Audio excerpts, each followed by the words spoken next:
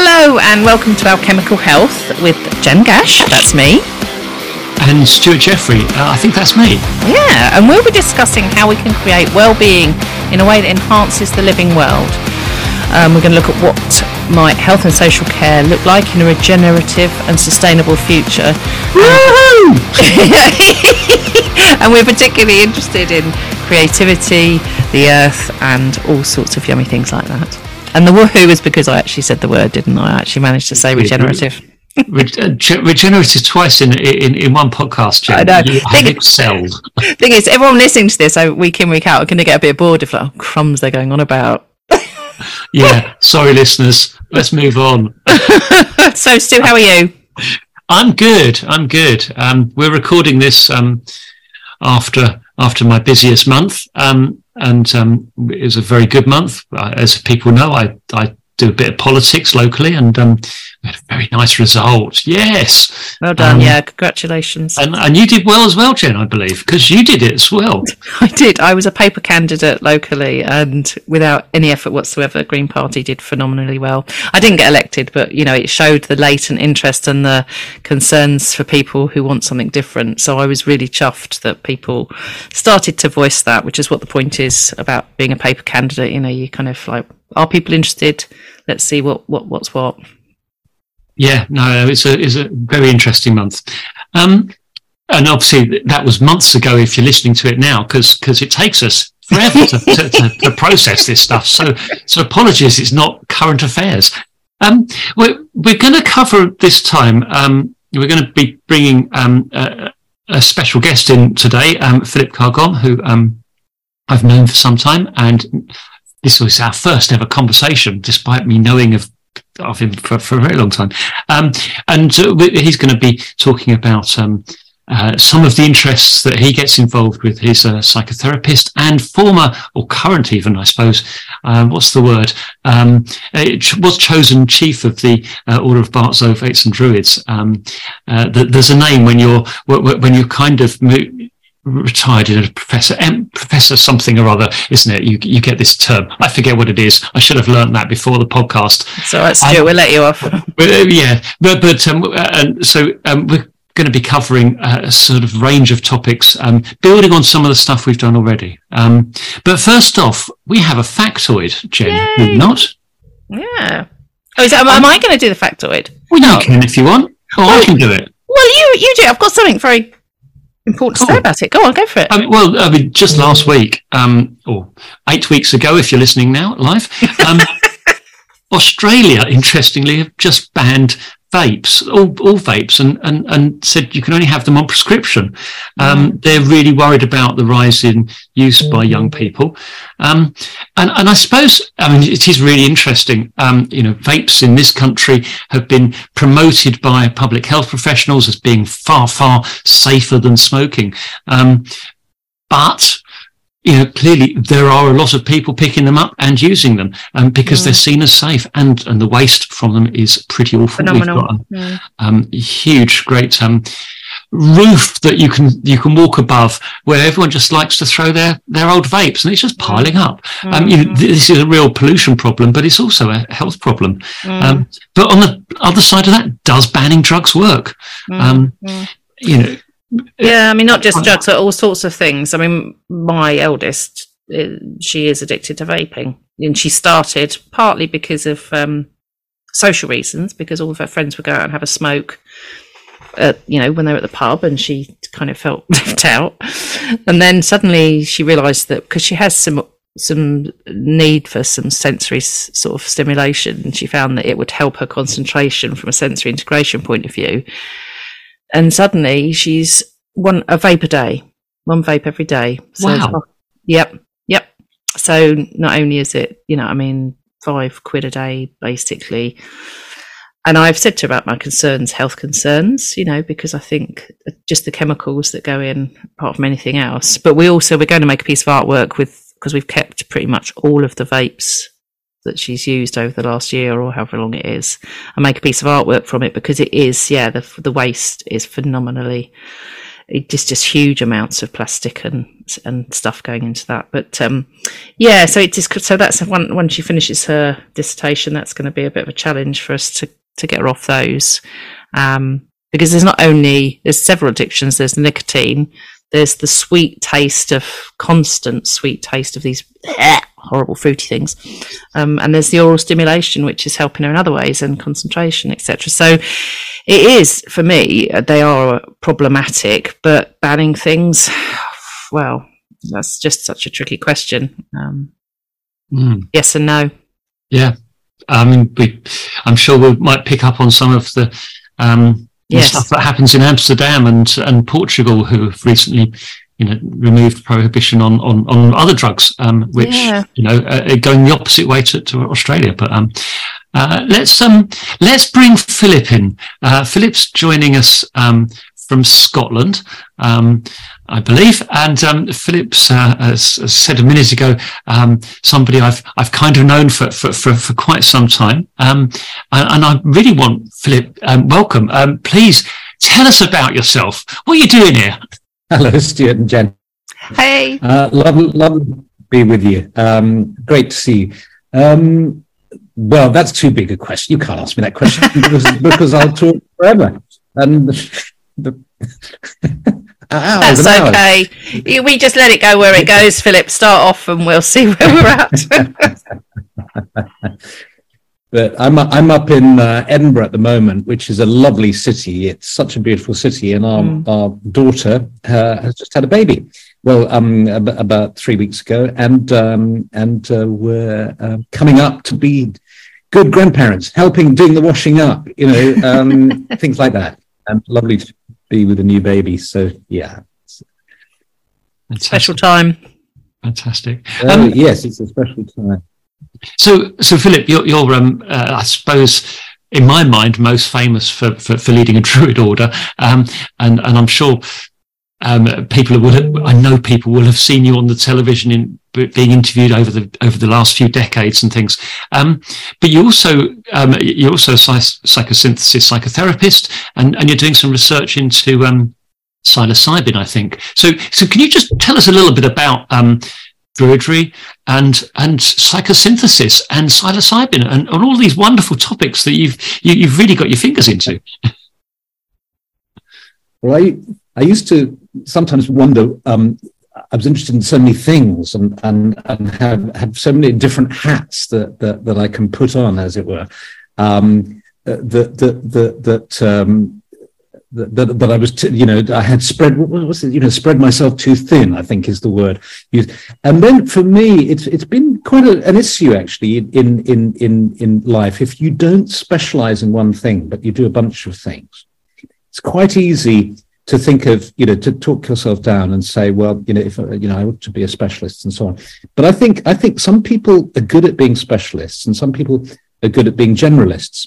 And I've just come to accept over the years that I'm one of those people that is interested in a number of things. But actually, they all hold together. They're all really around consciousness development, human development. How we can develop and grow as human beings on this planet. And so from an early age, I was lucky to encounter people who were involved in spirituality. And my dad knew this chap called Christmas Humphreys, who had started the Buddhist Society in London, and he knew the old chief druid, Ross Nichols.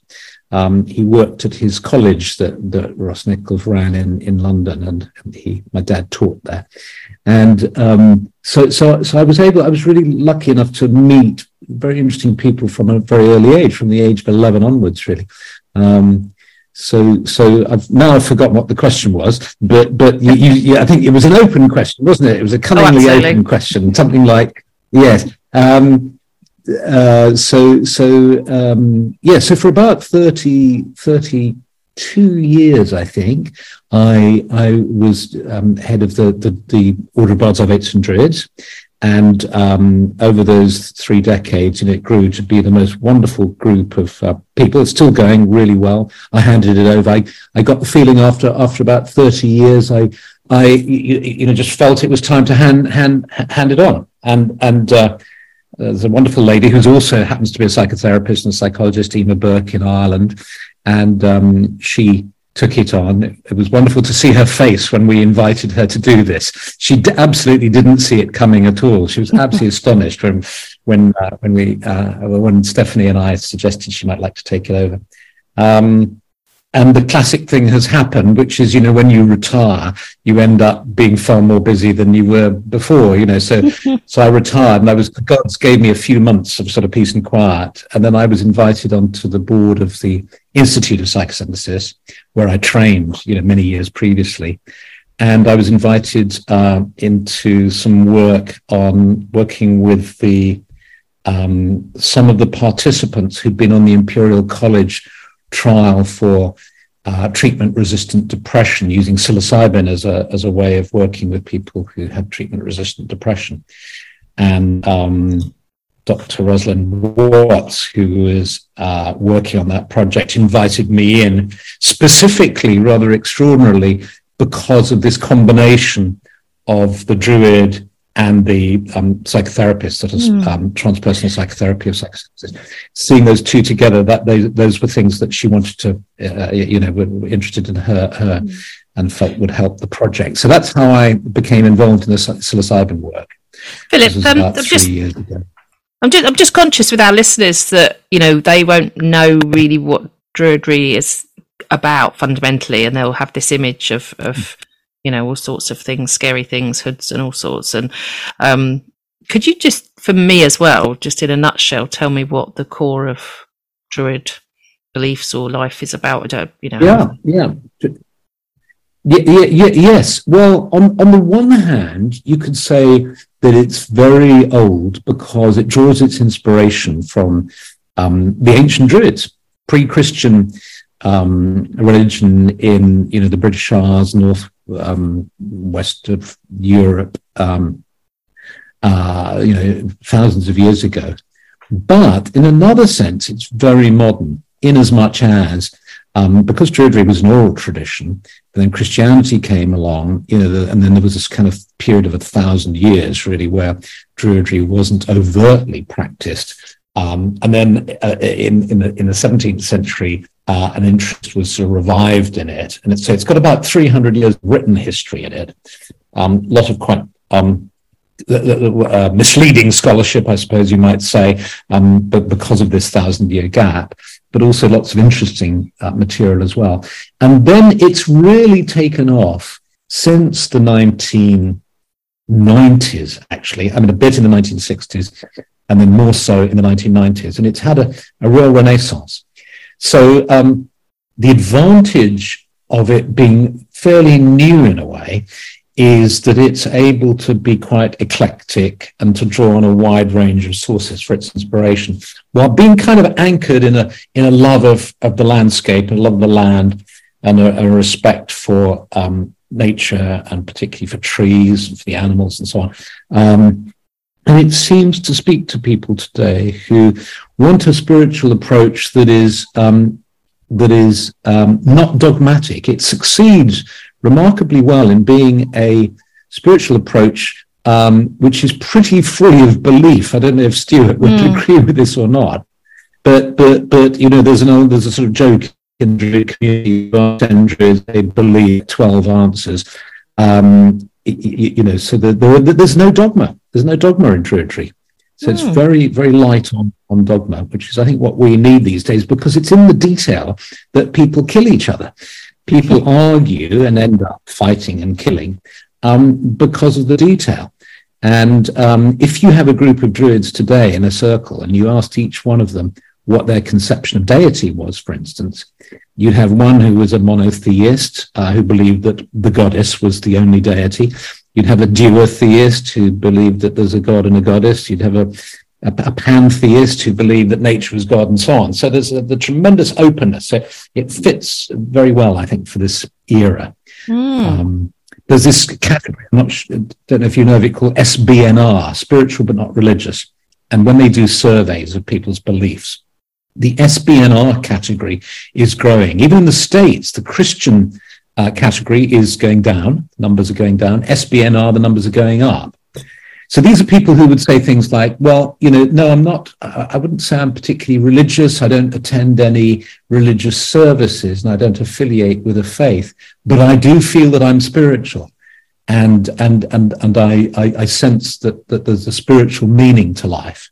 And then within that big category of SBNR, you get a lot of people for whom nature is their source of inspiration and their sort of connection with spirituality. So it's sort of nature. So Druidry comes into the category of nature spirituality, people who find spiritual fulfillment through their contact with the natural world. Oh, that's a really helpful explanation. Thank you. And I think I'm certain you're right about the SBNR.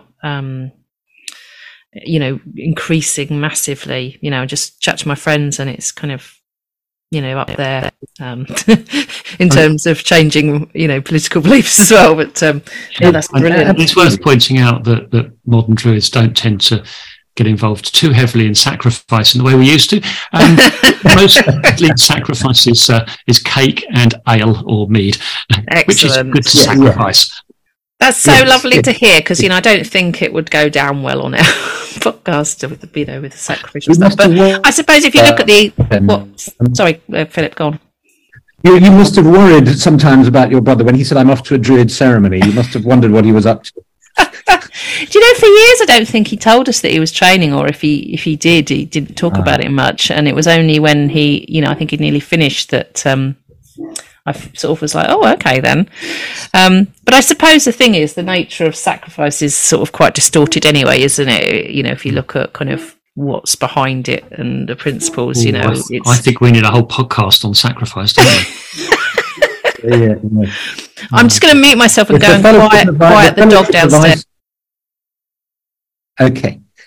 The Fellowship of Isis, which is an organisation devoted to the goddess, and they have rather a nice thing in there. They have a sort of set of beliefs, and one of them is sacrifice forms no part of our philosophy. They say very clearly in their tenets. But it is interesting, and I don't want to go down the rabbit hole of sacrifice this time, but the idea of sacrifice, to make sacred, on the one hand, and to give away or to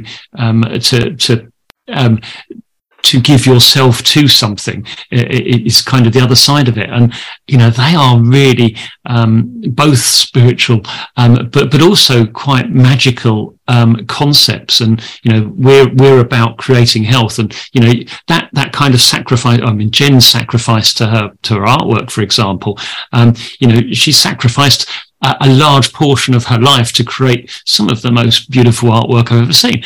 And I won't repeat that in public, obviously, but so sacrifice is kind of this wide term that I think is really, really important. It's very important. There's an enormous slice of butterscotch cake sitting in the room next door, and I'm sacrificing my desire to go and eat it now, to be with you. It's an important function, sacrifice. Excellent. Philip, you said, you talked about this portfolio of interests, and Jen and I have sort of touched on this concept before a little bit, and you talked about the development of human consciousness, and one of the things we're kind of starting to explore in the podcast is the bringing together of very different ideas and from different fields of understanding and interest to create things. And I said before that there was a dawning moment for me in Jen's book on creativity, where she talks about creativity being the sort of amalgamation of two things.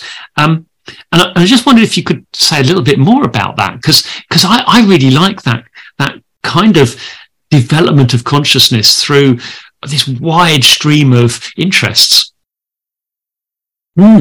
Yes, I think it was Heraclitus who said something like, oh gosh, I can't remember it now, but it's basically, he said, creativity comes when two unrelated things are brought together. And for me, one of the reasons why I'm attracted to Druidry is because of its strong stress on creativity. There's this concept in Druidry, which is absolutely central, which is called Arwen, this idea of this sort of flowing spirit that brings with it inspiration and the blessings of gods and so on. And so, we even chant that word Arwen in ceremonies, and we encourage the flow of creativity.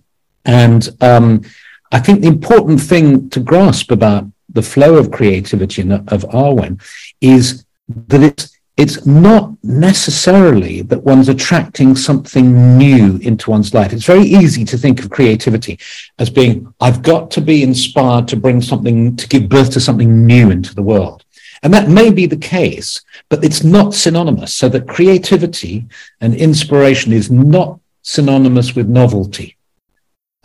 And that's, I think, a helpful understanding to have. And then when you take that on board, you can then open yourself to the fact that every interest you have, every memory you have, it all comes together in this great cauldron of creativity. Absolutely. Then the question becomes, it's very interesting. The great potter. He's so famous that I've forgotten his name. Bernard Leach. That's when you achieve truth. Sorry, Leach. The guy. No. The one. He wears women's clothes. He loves. Oh, Grayson. Yeah. He's lovely. And he's a fantastic guy. And he said, "You've got to be still to allow the little creatures to come into the forest clearing." That's his way of talking about creativity. And I thought that a druid could have said that, because forest clearings are what we use, this wonderful, literally, physically, but also sort of metaphorically, or in the inner world of the imagination, the idea of a clearing in the forest where we can find inspiration. And then you get this interesting question as to where those creatures are coming from. If you're a reductionist, you would say the only place that those little furry creatures of inspiration can come into the clearing are from your own unconscious, because everything you ever thought and seen and heard and so on just gets all mixed up in a great big soup, and occasionally something interesting will come out in the middle of it. But if you're not a reductionist, if you believe that there's something more than the individual self and that there's a collective, you say you're a Jungian, you say that there's a collective unconscious. Okay, then those furry creatures might come from the collective. And then if you want to go further and you believe in gods and goddesses and so on, then you can widen the field and say that the creatures maybe come from there. Yeah. Absolutely. Wow. And I mean, I was thinking, just making sure I keep muting and unmuting myself because of the woofs. We have a new dog in the house, Philip, which we acquired. So it's a bit of an interesting time. I mean, I know I talk about cauldron type things as well. And sometimes I think an amphora, which I think Mum used to draw as part of the model, sort of a model of psychosynthesis. But, within that pot, alchemical pot, however we want to look at it, there's also decay and destruction stuff and stuff that's existing. You're right. It's, creativity has become such a buzzword, but it's so much more than novelty and newness and what have you. And, I'm completely, and I'm going to have to go and look up about Arwen. I love that. That's, beautiful concept. I in my book, I won't go on about it too much, but I looked at sort of the inspiration and expiration of the creative process as a squeeze and release. So just like the lungs, or like labor contractions, or like blood vessels and things. And, that flowing. What's your book called? Oh, I'll send you later. It's called Coaching Creativity. I'll send you show notes. Show notes. Put it in the show notes. Yeah, great. But yeah, I can see how psychosynthesis came into your life from those aspects. I mean, it would be good actually, again, if you could just in a nutshell explain to people what psychosynthesis is, because a lot of people won't know. We're starting to know more about psychological frameworks as a society, but tell us about psychosynthesis. Oh, okay, yes. Well, psychosynthesis really grew out of, there was an Italian psychiatrist, Roberto Assagioli, who became the first Freudian analyst in Italy. And then he discovered the work of Jung, and he switched to Jung, became the first Jungian analyst, as far as I know. And then he became interested in the teachings of a lady called Alice Bailey, who talks of esoteric philosophy. And he developed his own psychology, which he called psychosynthesis. And so what psychosynthesis does is it incorporates all of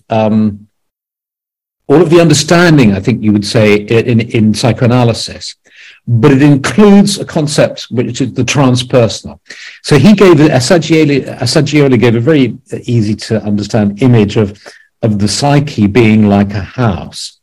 And he said, Freud has discovered the basement and the sort of monkey who lives in the basement, which is, of course, the id.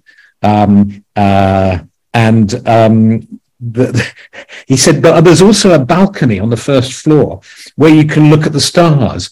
And I'm kind of more interested in the balcony. So that was his, I love that. I originally, when I was young, in addition to being surrounded by these rather interesting sort of spiritual types, my dad ran a history magazine called Past and Future. So it had a bit of futurology in it as well. So it was rather nice. And so he was always surrounded by interesting people. And a number of his friends were psychoanalysts, Freudian analysts. And so that, and he had a lot of books about that and so on. So that was sort of in my world too. And so when I was young, I wanted to be an analyst. And in fact, there's a neo-Jungian analyst called James Hillman, who's developed, I think, an idea called the acorn theory, where he talked in a book called The Soul's Code, where he says that we're so used to understanding ourselves as being conditioned by the past, what happened to us in childhood and so on. But how about if we're also being conditioned by the future? So it's a very interesting kind of turnaround of our ideas. The future is calling to us and so on. And, so that when you hold an acorn in your hand, that's why he called it the acorn theory. The future forest, the future big oak tree is there nascent within that acorn. And in terms of that theory, the only school play I ever acted in was as a psychoanalyst, and I had to stick on beard, and I was asked to smoke a pipe at the age of 11 on stage. But I wanted to be a psychoanalyst. And but then I trained started training as a Jungian analyst, or started a training analysis, I should say. But so psychosynthesis is really building, and I sort of decided I wanted to train in psychosynthesis because it seemed to me that it built on psychoanalysis and yet incorporated the spiritual as well.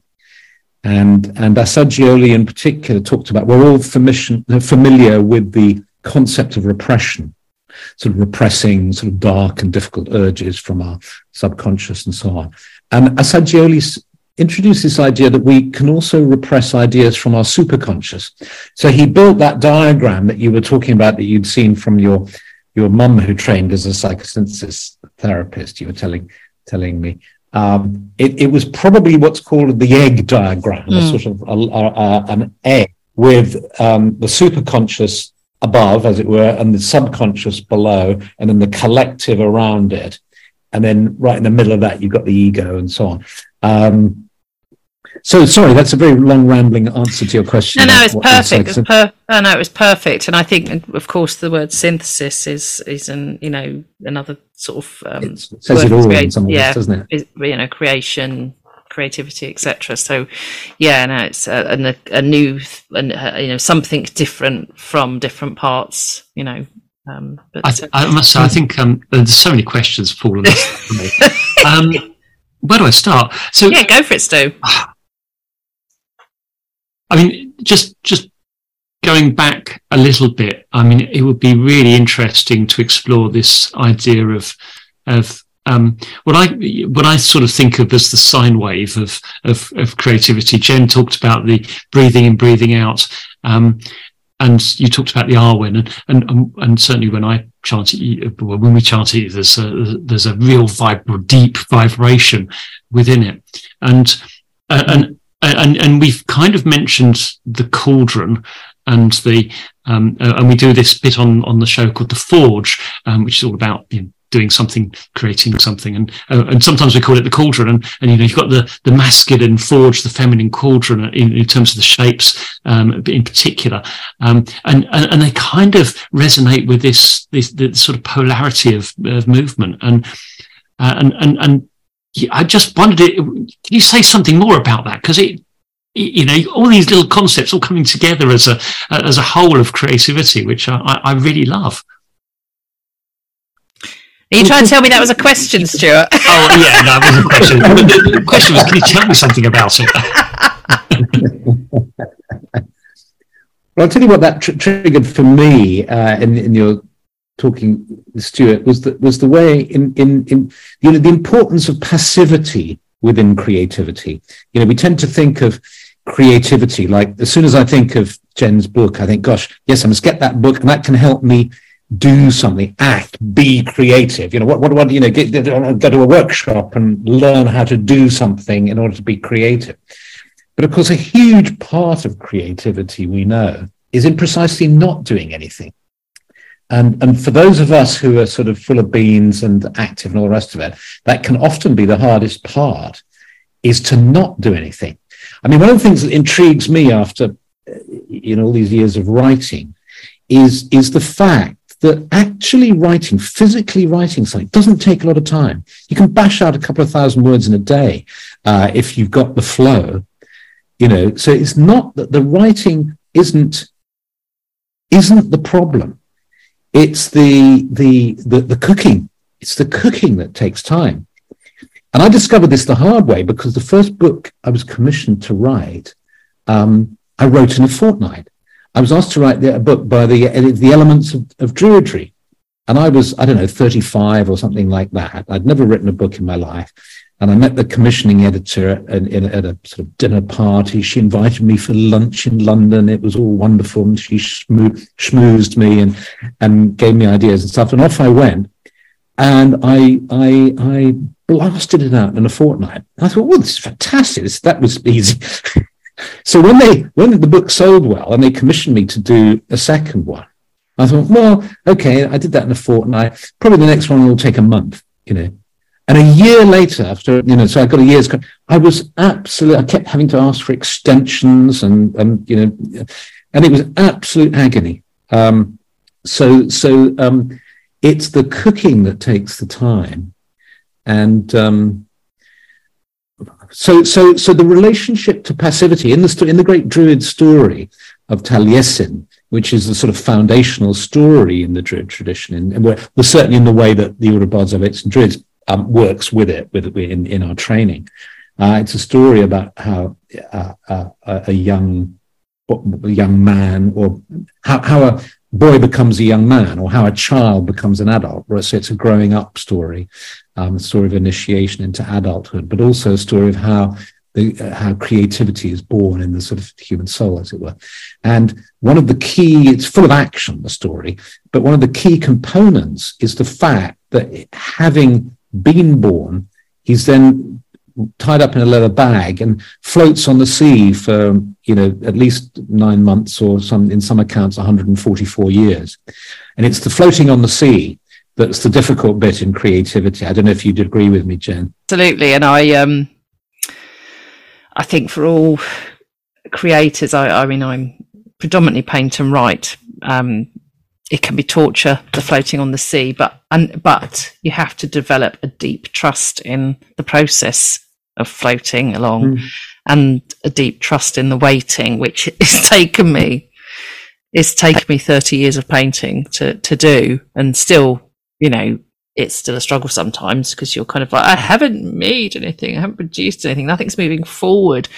But can I ask both of you? I mean, you've talked about writing, and I was going to say at one point that my introduction to Philip was when his book jumped off the shelf at me in a bookshop at the Druid Way in 1994, and I remember it sticking out and thinking, oh, that's interesting.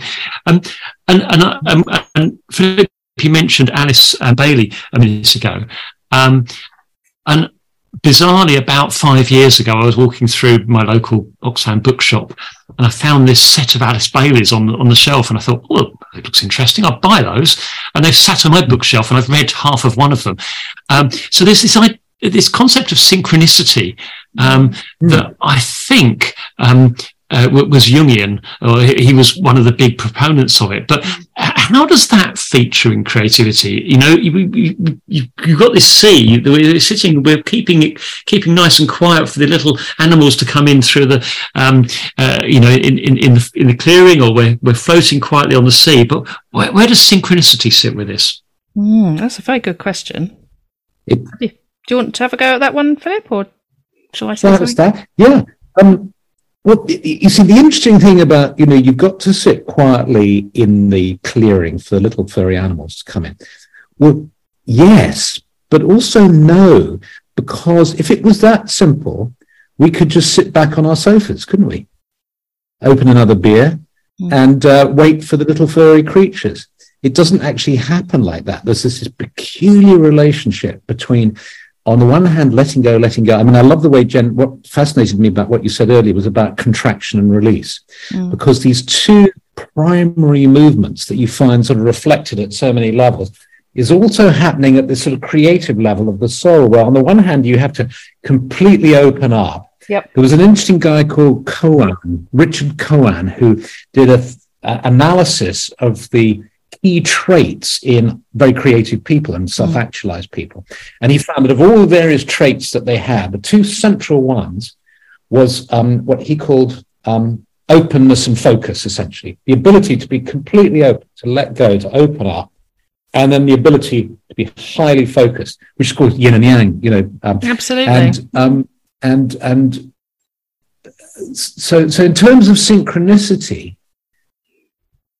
one of the interesting things is that sometimes one can find when you're on the center, one of the things I think that Jung got interested in was when you're on the center of something, or when you're pursuing your creative process, magically, somehow you meet people who start talking about it. You find radio programs you just happen to listen to where they're talking about, and the book, comes out of the shelf at you and so on. These things occur as if you're somehow emitting some sort of radio frequency and the world is responding to you. So there's this interesting process of activity and passivity going on. Absolutely. And it's more when I find it often when, sorry, Jen, when I'm distracted. Sorry, the phrase that came into my mind when you're talking there, Philip, was solve et caragula, which is kind of one of my go-to phrases because it's alchemy, isn't it? Yeah. But I find it's when I'm distracted by something else. I've tried to do something, I've got nowhere. I've thought I'll put it on hold for a second, and I look over there, and all of a sudden, from another direction, something appears, and think that's what I need. Yeah, that's the loosening, the letting go. So in neuropsychology, they talk about loose states and tight states, etc. And the loosening needed neurologically to let new pathways form, if you like. You can look at it like that if you want, but there's lots of evidence about people when they're washing their hair, walking their dog, kneading bread, or whatever it is, that they let go sufficiently to allow things to pop into mind. And it's why mind wandering is a strong feature of creative process. As you say, and things come in from the side or over your head or over the mountain or wherever you want them to come in. And it's and to me that's allowing yourself also the opportunity to notice synchronicities or notice different things or what have you, because you kind of have to, synchronicity. I mean, if we were sort of being mean, and I remember talking to some quite traditional psychology friends, they would say, "Oh, that's magical thinking," and I was like furious. How dare you put this all down to magical thinking? But in terms of loosening and being able to see those things, and there are periods when, it seems like I can loosen up and notice those things sufficiently to move quite quickly because I'm going da da da da da. And down a certain pathway, and it feels more than flow. It feels like a sort of a floating on air ecstasy almost, really. You're just like, hey, and you can really get off on it, actually. You know, it's just, I'm quite addicted to it. It's lovely. But yeah, Philip, what about you? Well, I'll tell you what. I'm thinking of how, I don't know whether this is a familiar state to you. You want to be creative. You've got a project that you want to do, or that you've been asked to do, and even contracted to do, and you arrange your life so that you create the space for it. You block off a week here or 2 weeks there or whatever. You get everything into position, and it's the one thing you want. I shouldn't be saying you, because I should be saying this is my experience. No, go for it. Yeah. So I do all that. I arrange everything. So I've got 2 weeks where I haven't got commitments or whatever. And it's the only thing I want to do. And then as soon as everything's in place, I'm on my own. There's nobody here. There's no distractions. I can only do that. And it's the last thing in the world. It's like you've got the blank screen in front of you. And you think, oh my God, now I've actually got to produce it. It's pressure. It's pressure, Philip. It's pressure, isn't it? And the only way I've resolved when I first started to experience this, you sit there and you think, oh, the irony, I've come all the way to this bothy in Scotland, with nothing else in order to write this book or whatever. And now I'm faced with it, and you wanted this to be the thing. The way I've learned to deal with it is to relax, is to not immediately panic, but to go for a walk, to let the mind wander, to let go like that. And it's almost like, this isn't quite the right analogy, like an old jumbo sort of taxiing down the runway, but it's like getting into position, getting myself sort of aligned with the flow, or with the Arwan, or however you want to put it. And then, if I'm lucky, I'm off, and then I can really hammer away at the keyboard and stuff comes out. But not to panic sometimes, because I used to in the early days, years back, I would panic if I'd done all the prep work, and nothing was there. When your mind turns to mush and you can't even think straight, and you think, my God, But I don't panic now. I have a little snooze, or have a absolutely, just wibble. I mean, I'm a big fan of wibbling these days, which my husband wibbling, sort of. Not really obviously doing something terribly practical, focused, productive, which of course my husband absolutely hates, because he is hyper productive. We have a very, very heated discussion about laziness the other day. Oh dear. And he's like, well, you're not doing anything. I'm like, I am. I'm wibbling. This is part of the process, and you don't understand it. And oh dear, honestly, it was quite violent in the house that day, I have to say. But I'm just conscious. Go on. Yeah, I was just going to say that, wibbling. That I think you're so right. That's why I have to be on my own, because I say to Stephanie, my partner, I say, look, if you were with me, you'd think I was doing nothing, because I'd be pottering around. But what you're doing, in my mind, how I think about it is that pot, all the stuff is moving around inside it, the chemical pot, for example. And I kind of see that as the fullness phase. Things are shifting around, and actually, even if you're not doing anything, they're all interacting with each other. They're all jiggling around. For me, the squeeze is always the point of action, or the point of synthesis, if you like. And interestingly, not necessarily action. I mean, in coaching, there was a fabulous article about the aha moment in coaching, which, of course, in psychotherapies are similar, used as well. And that's the moment of light bulb synthesis, awareness, whatever it is, and that has sometimes the sitting and letting things move around actually allows that to happen. It's not necessarily that we need to be active or productive or whatever. Sometimes sitting in the, as you say, in the forest is necessary. I'm just conscious, Stu, that do you want to talk about the psilocybin research? Because I'm just conscious of the time. Yeah, we haven't managed to do any of our questions, have we? We've just gone down this wonderful... but what we have got, I've got a title for this episode, which is Wibbling with Philip Carr-Gomm. I'll call us that. and I know what we're going to do for the Forge this week. So we've done really well. Philip, would you mind just saying something about the psilocybin research? Because I must say, the idea of, I'm a nurse by background, and been steeped in Western medicine most of my life, and had a tangential interest in everything other types of health, but natural medicine and Western medicine often sort of stems from things that grow. Foxgloves give us digitalis, and digitalis. And aspirin comes from willow trees and so forth. But psilocybin is kind of seen as this nasty magic mushroomy drug that we shouldn't have, but it's got some real good properties, hasn't it? Well, exactly. I mean, when you said I was involved in research at the beginning, it's not sort of, it's true in terms of research.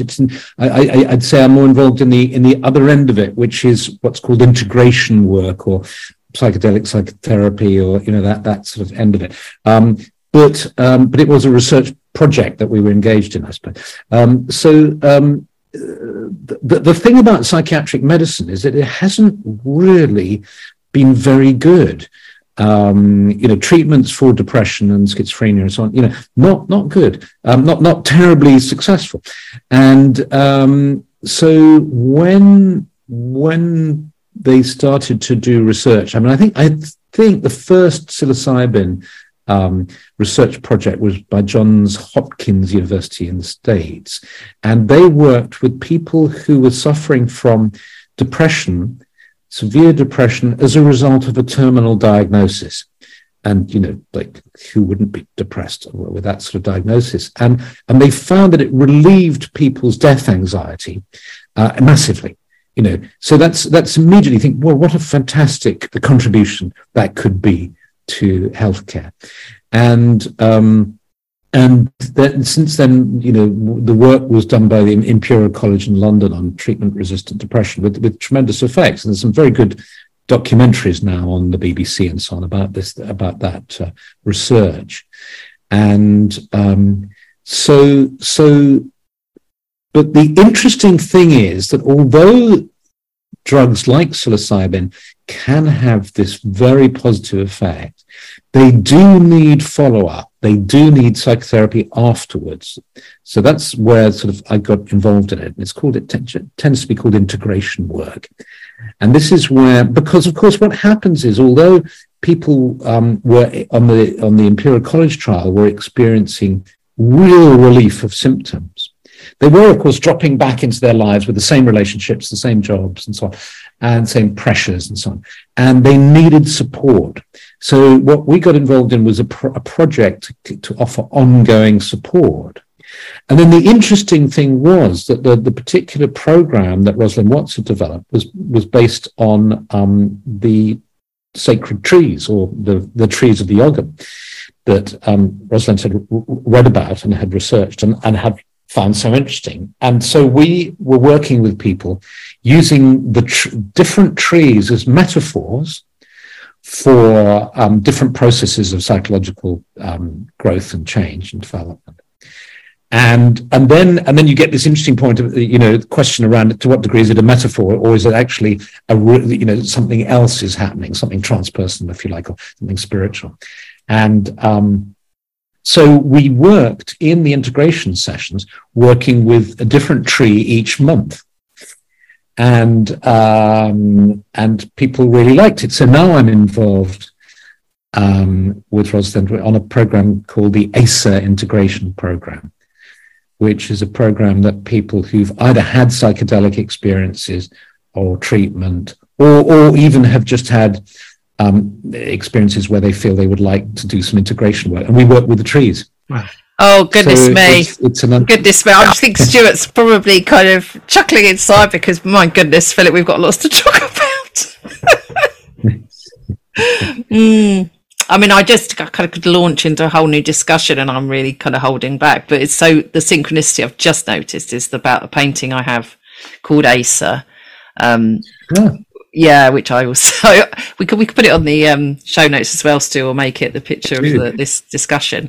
But also, I wrote a whole program about using nature kind of as a metaphor for all sorts of things. And there's so much in there, isn't there, Stu? You and I've talked about it loads over the last few years. In fact, I think it was one of the things that led us to want to do this podcast. We were standing in front of one of my paintings last year at an exhibition, and we started talking about nature and creativity and everything, and it was kind of one of the things that set us off on this current path. But I am so looking up this ACER integration program. It sounds brilliant, and I completely agree with you about the support needed. And we spoke to Mick Collins a few weeks ago, and I had a similar feeling then, because I had whether you want to call it a spiritual awakening or spiritual crisis, but afterwards, you do need the support to integrate that new learning, that new awareness. And